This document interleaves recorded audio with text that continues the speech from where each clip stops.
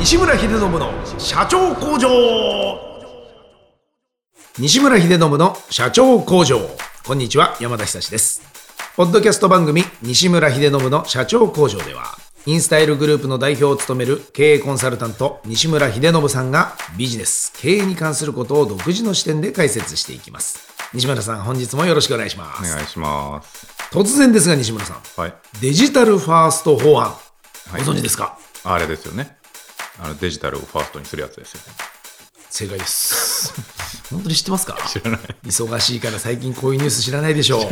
教えます、はい、めったにないことですが山田が教えます日本政府がですね、はい、なんか2020年までにデジタルガバメントを構築することを目標に掲げて、はい、いろんなものをデジタル化しようと、そのうちの一つ、助かるじゃないですか。そうなんですよ。特にこの行政手続きの申請、これまではほら紙と印鑑での書類提出で、いろいろもう煩雑だったものがオンラインで申請できるようにしようという、するって書いてないんですよね。しようと、それが通ったらってことですねはい、でも可決されると、会社登記とかに、今まで承認で最短12日間ぐらいかかるんですよ。これ、なんだかんだ、わかります。ご存知の通り死ぬほどやってきましたからね。なんでこんなに時間かかんだよみたいなものが24時間で会社が設立できてしまうと、でちなみにもうデジタルガバメントで先進国でいうとエストニアっていうところね、あそこなんかはもう最短18分で会社が設立できる。すごい時代です。いいですね。もちろん引っ越しや介護や死亡や相続などのライフイベントの際の各手続きもオンラインで申請できますけど、なるほど。まさに僕もこの間郵便局に行って本人が言ってるんですよ。本人が言ってて免許持ってますけど印鑑がないから帰れって言われましたからね。何を言ってるのかもうちっともわからない。なんならもうこの欠板状でも押してやろうかぐらいのもうカラカス連番状みたいな。そうなんですよ。そのカッター貸しやがれみたいな、もう指先切ったろうかぐらいのことをしてもダメなんですよ。ダメだと、この国は。はい印鑑、はい印鑑ってね、っていうことで、我々にとってはやっと来たかと、いいことのように思いますけど、西村さん、この法案についてどう思われますか？いいんじゃないですか。お、本当に？なんで楽じゃないですか。やっぱりそっち派ですか？いやだってオイラ手ぶら派ですから。そうですよね。確かにね。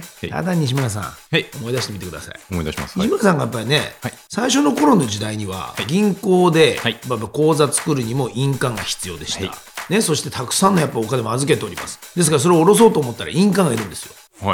どうしますか？犯行業界大打撃です。印鑑なくなったらもう西村さんお金下ろせません。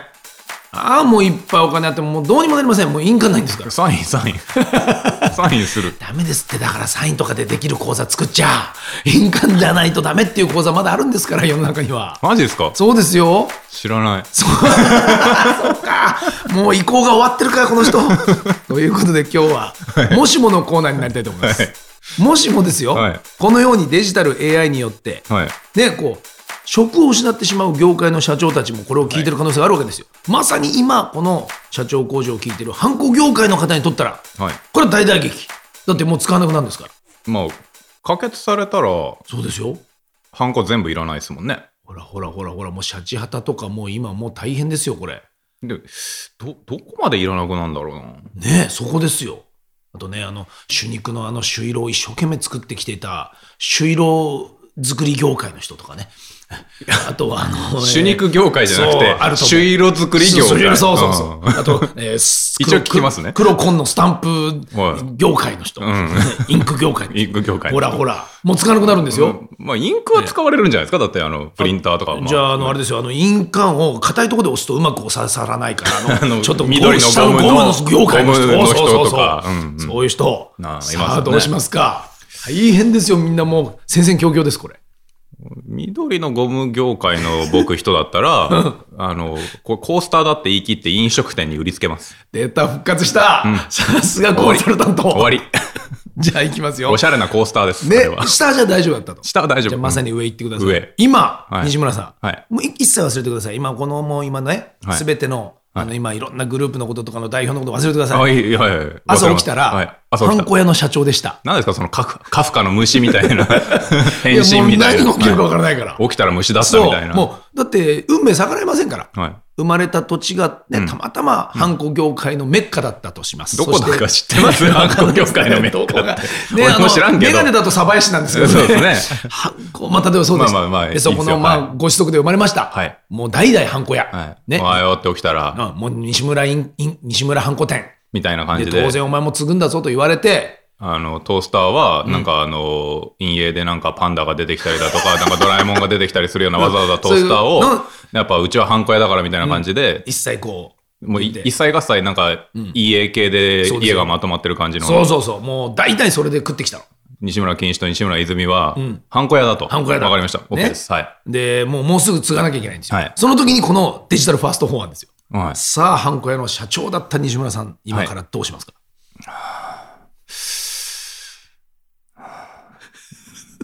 珍しい。帰って寝るな。まずね、いいよ。じゃあ一日は、多分熱が出たんでしょう、これは。知恵熱が。まずいと。親父なんて言おうと。告げないかもしれないと。デジタルファースト法案通っちゃって。そう。でもどこまでなんでしょうね。だって、シャチハタじゃあ、例えば、認め印でいいですよが、じゃあ来年なくなるかっつったらなくならない。なくなると思うね。それもなくなるってことですか？それ全部サインにしろって言われるってことですか？ただ気がついたらもう宅配便も最近はハンコくださいって言わなくなりましたね。そうですよね。サインでって。もう山田丸なんて書いたらもう終わりですよね。クレジットカードも、だってむしろサインすらいらなくなってて。そうだ。アメックスもそうですけど、今後どんどんサイン自体もう昔のセキュリティだからですね。取る意味ねえよみたいな。今まだパスコード打ってますけど、あれもなんかなくなりそうですもんね。そうですね。だからもう使ってる場所と金額とってそうやってデータ取っていくことになるから。でも例えば請求書とかなんかどうするんだろうな。コピーしておいた署名をポンって置いて経理に。いやだって僕が全部サインする。全部サインして請求書書けとか言われたらえぐい作業量ですよね。もうありえないですもんね。なるだけだけで死にたくなりますよね。そうですよね。だからある意味会社とかだとそれを信用を受ける人間に預けてて、もう承認したよということで押しておけみたいなことよくありますよね。サイン書いといてなんかアドビの署名みたいな感じで持っといてポンって置くんでしょうねきっと。ハンコ打つ代わりにみたいなことですよね。となるとですよほら。でもハンコ屋の社長なんです。ハンコ屋さん。そうです。俺は継いだんですよね。継いだんです。もちろんです。継いだんじゃなくて積んだっすねそれね。申し訳ないけど。やべえ社長聞いてるじゃあこれやっぱり社長工場聞いててよかったね。じゃあ違う業界に移れということでしょうか。いや無理じゃないですか。だってやっぱそうか。いやなんか、そのポケベル屋さん、だったらまだね。いや継いだみたいな、なんかポケベルわかるよはこう情報通信系の、99年に死んだわけですけど、終わったわけですけど、ポケベル屋さんっていうのは結局コミュニケーション屋さんだったから結局メール屋さんとか携帯屋さんに同じそれ以上の上位互換が出てきた時に潰されたというか、死んだわけですよね。でもそのコミュニケーションがなくなったわけじゃないじゃないですか。でもハンコ屋さんがもし本当にこれそのハンコの本質、要はその証拠というか証明するためだけのものという署名という部分にいわゆる記名押印でいう記名の部分署名の部分だけでいいと押印の部分がいらないってなったとして無理じゃないですかね。だからそのいやそうなんですよ。なんかレコードとかカセットみたいになんかコレクターズアイテムですみたいな、だからそれこそ象牙のとかなんか金のみたいな そっちだね。なんかそれはまだあるかもしれないけど、全国のハンコ屋さんの西村印影店がどこにあってハンコのメッカにあるんですよね。西村印影店。そうよもう代々だから代々だから結構ハンコ御殿とか言われてるんですよ。ハンコ御殿の固定資産税払えなくなるわけですよ。だんだん今度昔はハンコで生計立ててた。なるほど。じゃああれかな、なんかうちのハンコはなんか象牙とかなんかほらいろいろあるじゃないですか。もうねなんかいい感じのハンコなんだみたいな感じにして、結構高めのなんか高めのにして、もう本当コレクターズアイテム系ですよね。もう付加価値系ですよ。だからもう今後公式文書には押さないけど、そういう用途ではないけど私文書に打つと。だからもう家系図になんか価値を見出してる人とかいるじゃないですか。なんか西村家全然誇れる家系でも何でもないから、家系図とか作ろうとも思わないけど、家系図作れるビジネスとか今あるじゃないですか。そういうところにね、打って出てくと。そういう感じで、ハンコ作るビジネスみたいな。あるよ。なんか、もしくは、いいね。顔とか、家紋？いいね。家紋を作るビジネスとかあるんですよ。そうか。なるほど。その彫る技術はもちろん持ってるし。なんか、そもそもあなたの家の、なんか、織田家の、なんかね、ありますよね。木工とかあるじゃないですか。なんかそれこそ葵の御紋じゃないけど、ああいう、確かに。ああいう。家紋を作るみたいな感じで。マーク、陰影みたいな、ああいったものを。自分の家の、じゃあ例えば、親父が遺言状を書いたときに、今までは実印を打てって言われてたところに、署名をしろと言われるんだけど、でも、きっと、実印も打つみたいな。でもそれはもう別になんか、画家の、そうね。書道家とかの。書道家にしろ画家の、楽観みたいなイメージで、これを使いなさいみたいなのは作っていけると思うけど、まあだから、もう本当に、ニッチ商売というか、これ、要は、ニーズを商品だったのを、ウォンツ商品に切り替えていかなきゃいけないってことですよね。だって、今までハンコって結局、一番のニーズ商品だったわけですよね。誰でも彼でもほぼ必要な。ね。いやそれをウォンツ商品に切り替えていく戦略を取るしかなくなるってことですよね、これは。でも素晴らしい。さすがコンサル。答え出た。ウォンツならありえますね。そうだ。いいんですよ。好きな人がそれで買いに来るから。それはもう、ここでしかも作ってないってなれば。でも逆に言うと、ニーズがなくなるわけだから、その思考停止して問答無用で、右から左に流してれば儲かったりだとか、とりあえず作ってればいいみたいなのは、ウォンツは喚起されないので、ニーズはもう、変な話、しょうがないから買うというか。そういうことだ。あれはね、別に。そうだった。確かに。シートベルト屋さんみたいなもんですから、シートベルトしなきゃいけないから買うので、車屋さんは。確かに。印鑑もなきゃ無理だって言われたから、そうだね。そういうビジネスだったんだ。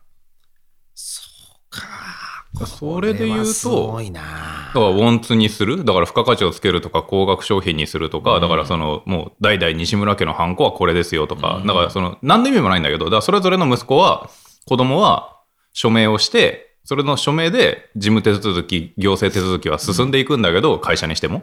でも、漢の和の国王みたいなね、金印ですみたいな、鹿の島で出て金印ですみたいな、これを、この印鑑が、この価値があるんだみたいな、その代々日本に、もう別に日本刀って、もともとはあれ、乱暴な言い方するとニーズ商品だったのが、今、ウォンツ商品じゃないですか。確かに。武士たるもの、腰に刺してなきゃいけないニーズ商品だったのが、あれ、配当例で、ダメって言われて。肩刈りでいきなり。じゃあこれ肩刈りだハンコ刈りだハンコ刈り。いや、歴史って恐ろしいな。常に。常に。やっぱりいろんなものが回ってくるね。ダメだ。腰につけてたハンコがもう腰になるわけだ。お腰につけたきびだんごならぬ。そうか。うわ、怖い。なくなっちゃうんですよ。そういうことだ。でも、やっぱりいつの世もこういうことって当然起きるね。そのエネルギー革命の時だってそうだよね。現にもうだってもうその石炭売ってた燃料屋とかはやっぱもうダメなわけでさ。当然ながらそれはもうしょうがないことだもんね、これは。しょうがない。だからもう本当にピボットできる業態なのか、斜め上に持っていけるようなものなのか、ポケベルからあれみたいに、もしくは全然関係ないものなのか、なんか考えた方がよくて、なんか。これ今でもね、他にもほらそういう斜陽産業と呼ばれてる人たちの社長さんもいっぱいこれ聞いてるわけですよ。同じようなやっぱ目線で生きていくしかないですかね、これね。そうだからまず自分のその斜陽産業と言われてる部分が、ニーズが減ってるのか、ウォンツが減ってるのか、そもそも自分はニーズ商品売ってるのか、ウォンツ商品売ってるのかを多分あんまり理解してないで斜陽だって言ってるんですけど、それによっても違うんですよね。だから今のハンコ屋の例で言うと、ニーズ商品からウォンツ商品に切り替わろうとしてる、もしくはニーズがなくなろうとしてるから、ウォンツにするしかなくなってるんですけど、僕の言い方だと、もしくはニーズがすごく減るから、これね、明らかにこれがもしこれが通ったとしてですよね。だから時にどうするかなんですけど、だから逆に言うとポケベル屋さんだとニーズが減ってるわけじゃないじゃないですか。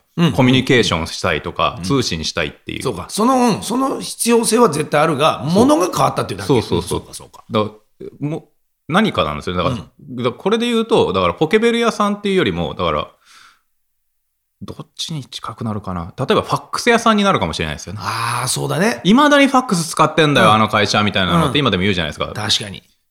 そうするともう紙もいらねえし、もう結局あんな大きな機械もいらねえしってことになっていって、どんどん変えられればいいけど。でも残ってる会社もあるじゃないですか。まだファックスくれとか言ってんのみたいな。メールじゃねえのみたいな。メールでもちょっとレガシーな気がするのに、今時チャットツールなのに、マジでみたいな。ファックスって言ってるよみたいな感じで、あそこ未だにデジタル証明でもなくて、ハンコついて請求書を送ってくるんだよねみたいな。その時期は絶対じゃあ極端な話、来年成立して、再来年から全部の会社がそうは絶対ならないんで、そうですよね。当然、時間は与えられてるわけですよね、もちろん。その間に何をするかだと思うんですよ。だからそれこそカセットテープってあるじゃないですか。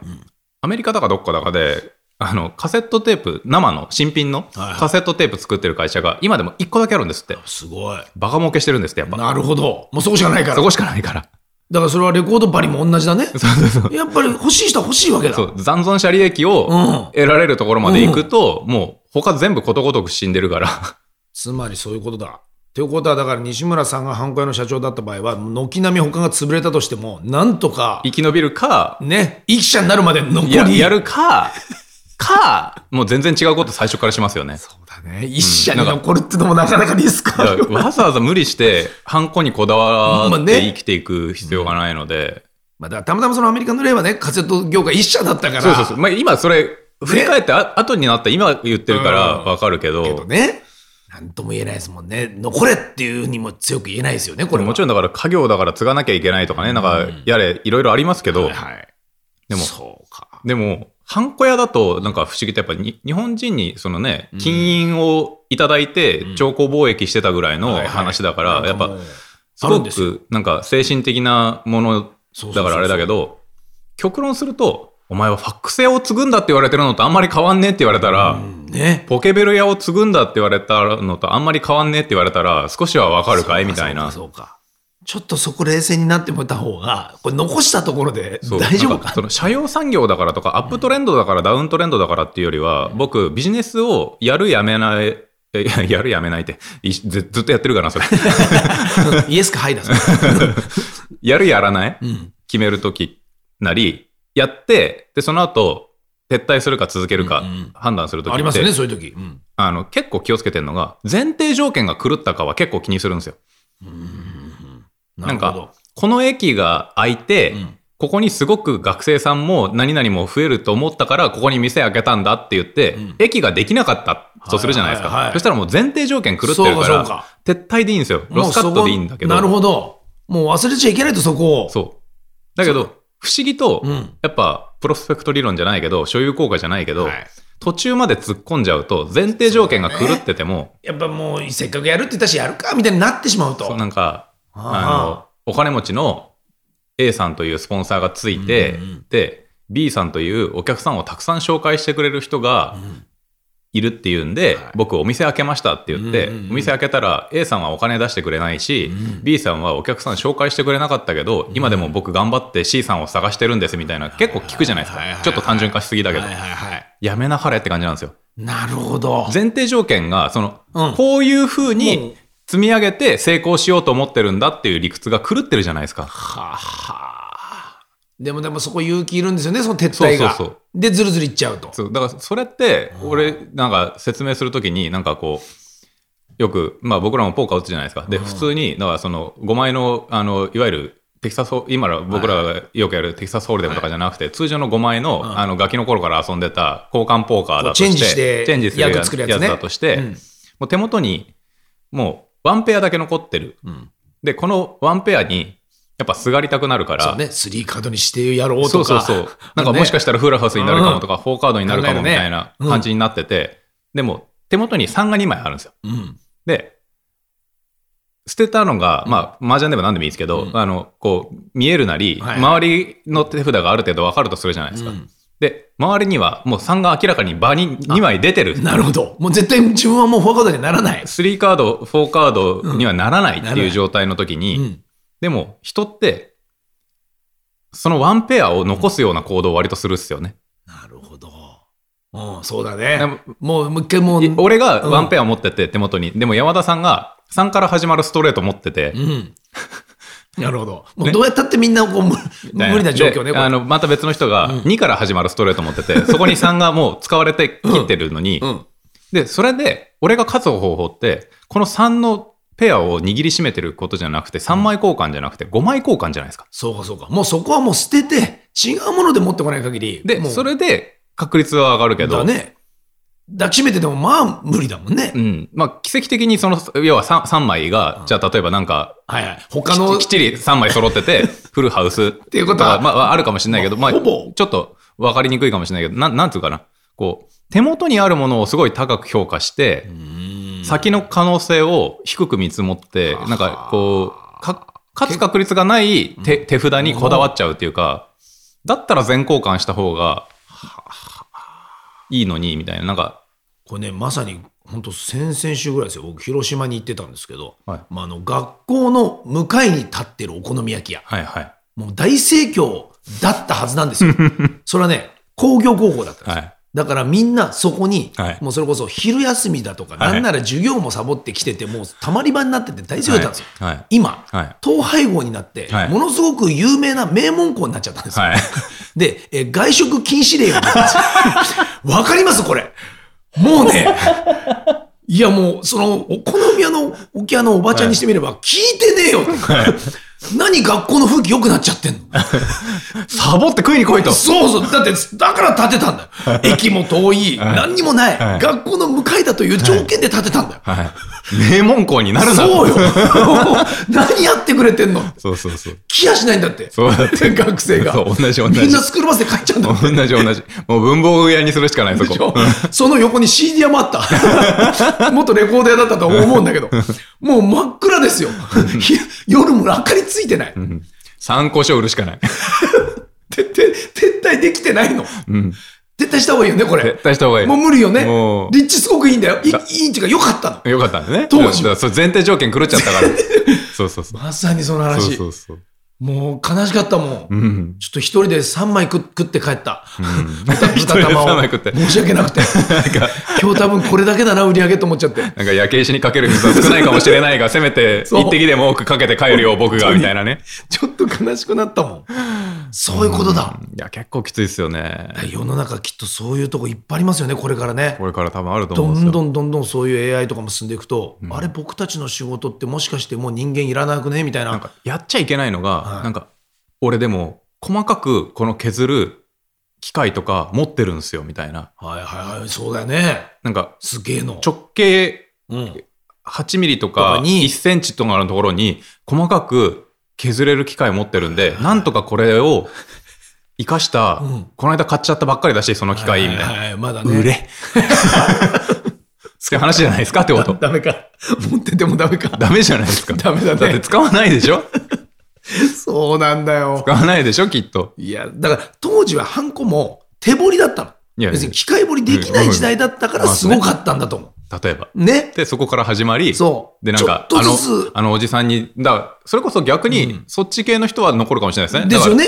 多分山田さんも知らないですか、三茶っていうか池尻っていうか、あそこの有名なハンコ屋さんあるじゃないですか。ある。なんか、大体ね、みんなあそこで作ると結構やっぱりね。って言われる、まあなんか宝くじの当たりがね、出る売り場と同じような多分理屈だと思うんですけど、そこのハンコ屋で作ってる人が多いから、成功した人が多いっていうだけだと思うんだけど。でもそういうふうに聞いてないから、あたかもそこで作ると何か幸運がやってくるみたいなね。でもなんか、そういうのもんで、なんか手彫りで、なんかこう、こだわって作って、付加価値つけて、いいんだよみたいな、お守りみたいな。ね。もうそうなってきゃね、残れますよ。何々さん作っていうものだったら。そっか。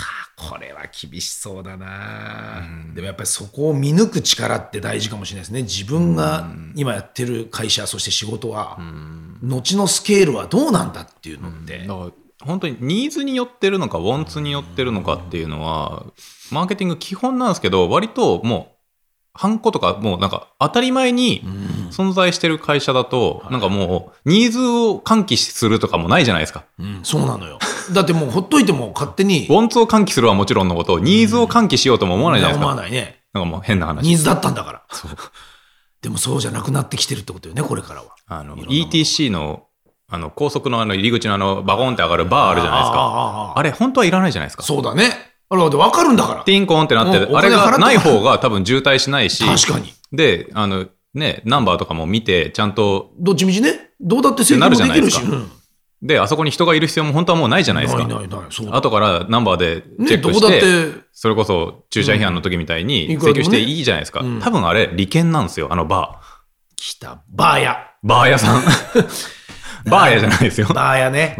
バー屋経営してんだ。バー経営じゃないんだね。バー経営じゃない。いるよ、絶対。バー、本当はいらないんだけど、多分ちょっと利権なんですよ、多分。そういうことだ。バーおじさんいるんだな、どっかで。どっかにいるんですよ。今日も何本のバーが売れたぜみたいな。乾杯って言ってそう。誰だそういうのがいっぱいある。そろそろそういうのなくなっていくよ。なくなってくる。いい加減騙せないもんね。そう。だから、良いところではあるんだけど。そうよ。自然淘汰っていいことよ。だってやっぱり、もうそろそろ気づくよ。マクロで見るといいことだけど、ミクロのその西村陰影店になった時にいいことかは分かんないけどね。本当だ。皆さん、これはもうね、明日は我が身と思って聞いといてくださいね。本当恐ろしいことだから。ね。各いう私のラジオ業界もそう言われてますから。必死ですよ、こっちも。大変。ニーズあれおかしいな。最近みんなラジオ持ってないぞ、みたいなことだから。本当だから。ね、本当だ。そっちに行こう。そういうふうに行こう。どれでポッドキャストにまで進出してると思ったらって。そうだ。でも今絶対ポッドキャストだと思う。間違いなく。聞いてくれる人に聞かせた方がいいから。そうですね。そう。これからはポッドキャストの時代ですよ。皆さん、今後とも聞いててください。ありがとうございました。はい。西村秀信の社長工場、毎週1000万投資と題しまして、情熱を持った起業家へエンジェル投資を行っています。なので、ハンコ屋を継ごうと思っているあなた、まず、一回西村さんに会って1000万投資してもらって、違うビジネス考えませんか？ハンコ屋に投資することになってるから。そうです。ただ、1000万投資を受け取りましたっていう時の従業員はいるかもしれません。まだそこにはハンコが面白い。必要かもしれない。そうですね。まだ取っといてください。詳細は、第7回と第8回の放送をお聞きいただければ詳しいことがわかります。番組への質問ご意見は社長工場のホームページ CEO-factory.com からお問い合わせください。西村さん、本日もどうもありがとうございました。ありがとうございました。